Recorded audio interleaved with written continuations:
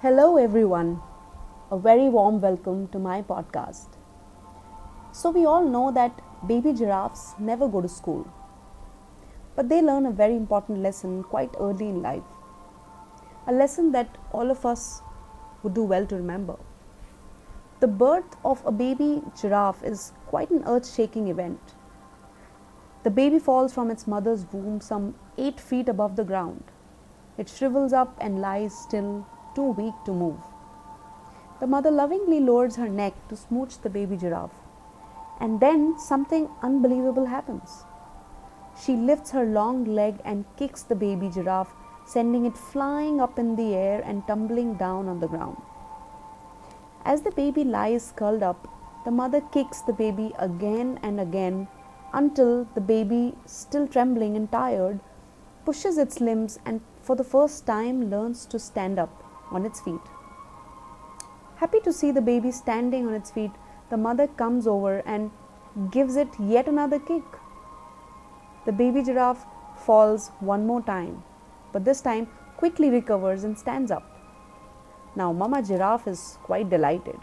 She knows that her baby has learned a lesson. In fact, the most important lesson.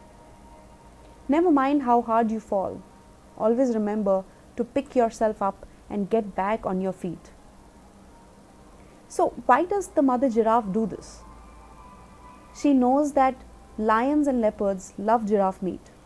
And unless the baby giraffe quickly learns to stand and run with the pack, it shall have no chance of survival.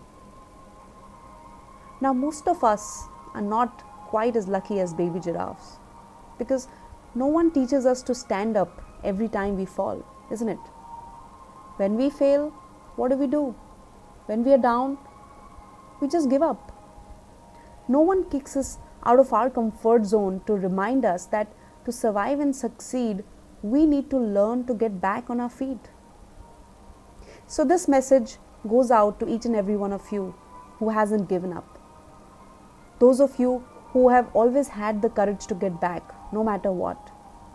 Those of you who had the courage to stand up, dust everything off, and start again to change your story. Thank you so very much for listening. Until next time, this is Chinmay, your career coach, signing off. Goodbye.